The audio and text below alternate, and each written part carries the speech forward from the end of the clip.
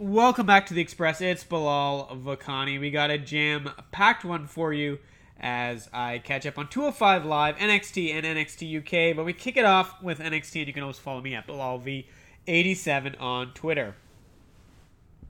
NXT opened up with the Undisputed Era.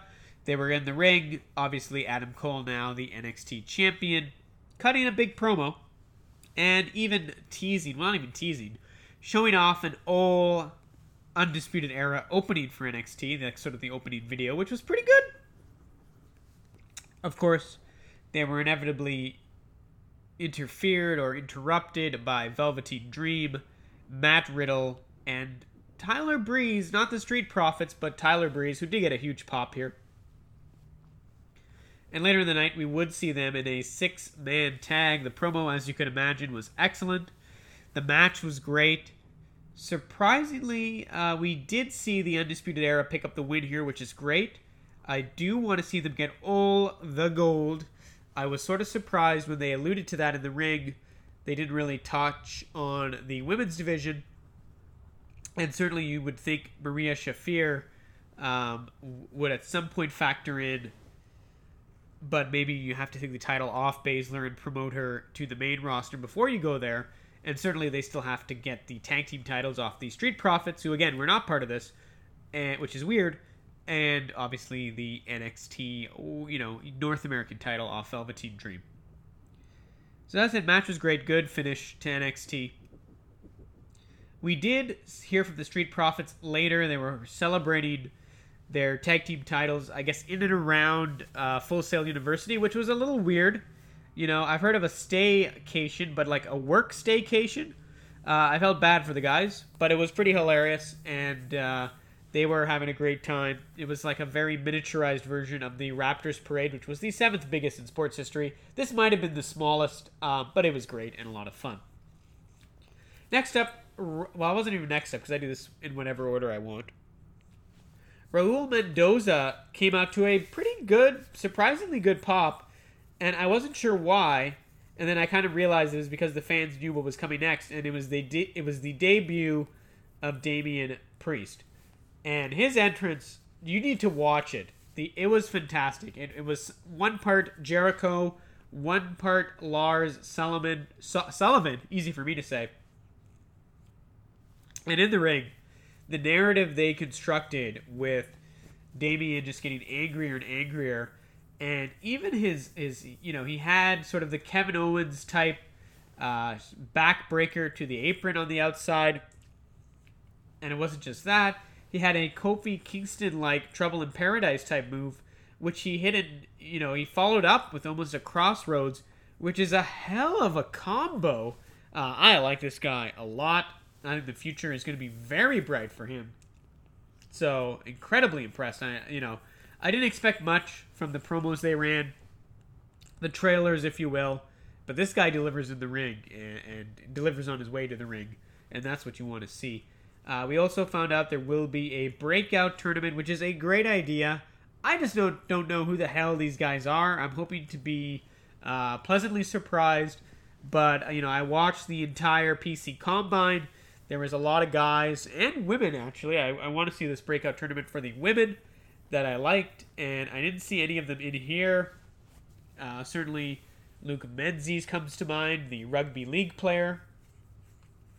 And, again, these guys are clearly, I would hope, the top guys, but possibly we might have some duds in there to create a more interesting tournament, and obviously to save some of the bigger talent. They're not quite ready to, it kind of feels like a mid-card tournament, and I was sort of surprised a title shot of their choice waits in the future. I highly expect whoever wins this to come up short in the title match, but it's interesting. I'm curious. I have theories. I want to see it.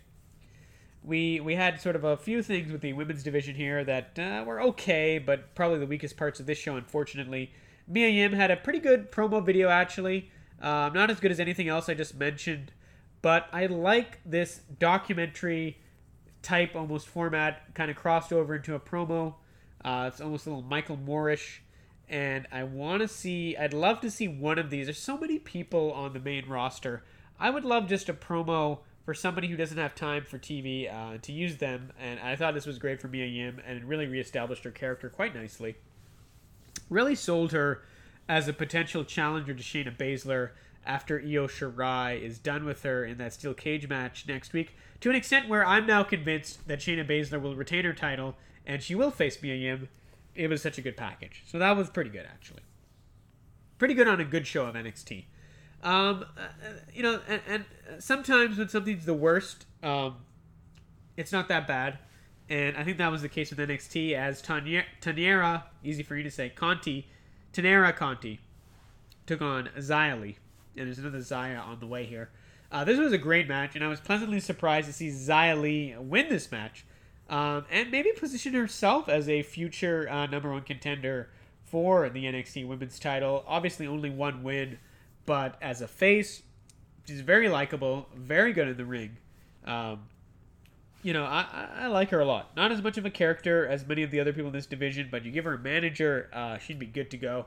Very, very impressed with somebody who I haven't seen do a lot in the ring, but she was just great.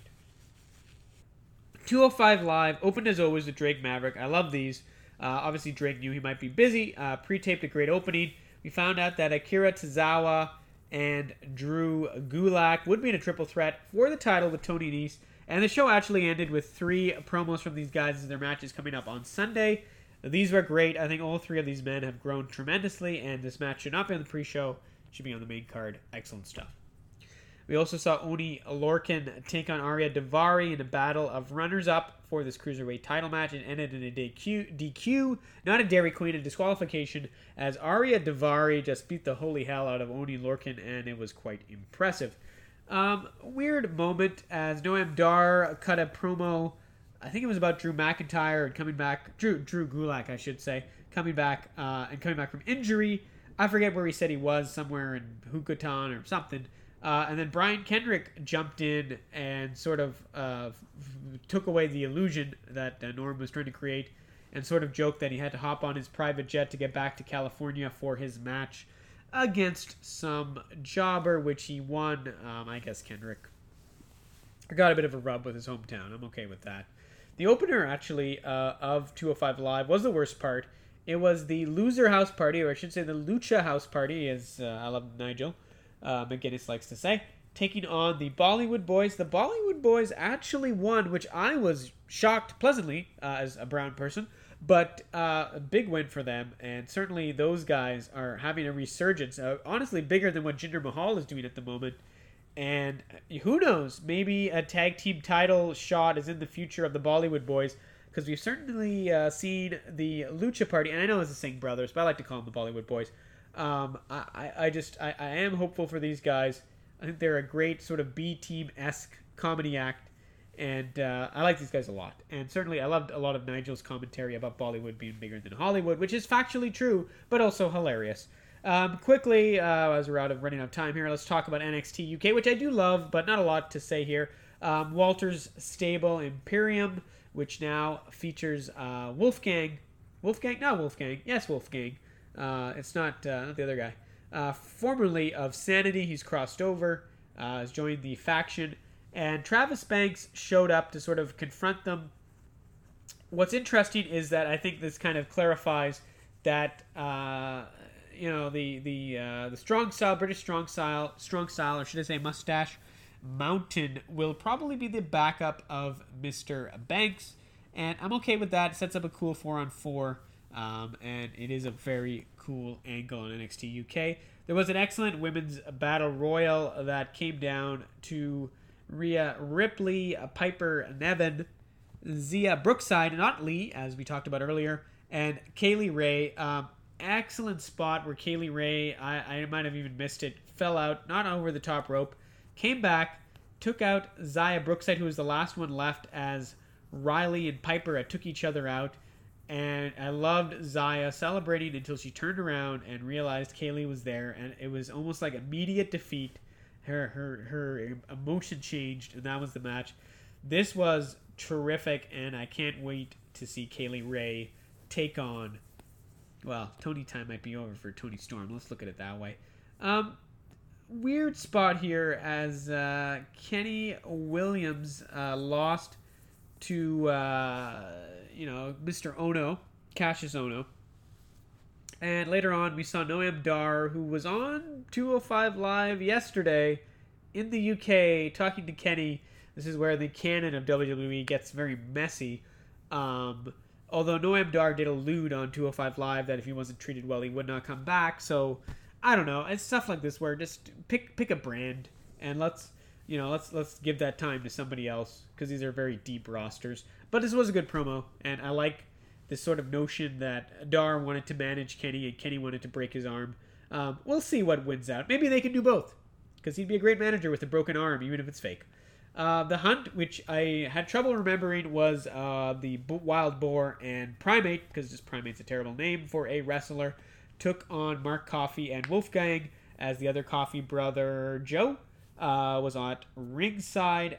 Once the match was over, there was a 3-on-2 attack. But Dave Mastiff made the save / got some revenge and helped out the Hunt, which Mastiff would fit in quite well. So yeah, that was a quick wrap of NXT 205 Live, NXT UK. Great stuff as always.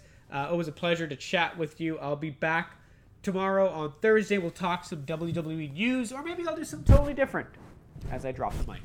So I'll be back Thursday. Sunday, I will have a co-host. I'm working on getting my boy Daniel Amante in here, or maybe somebody else, and we will do a 2-man recap of Stomping Grounds or Stomping Ground. I still don't know, and I still don't care. Bilal Bakani out. Follow me on Twitter at BilalV87. Peace out, y'all.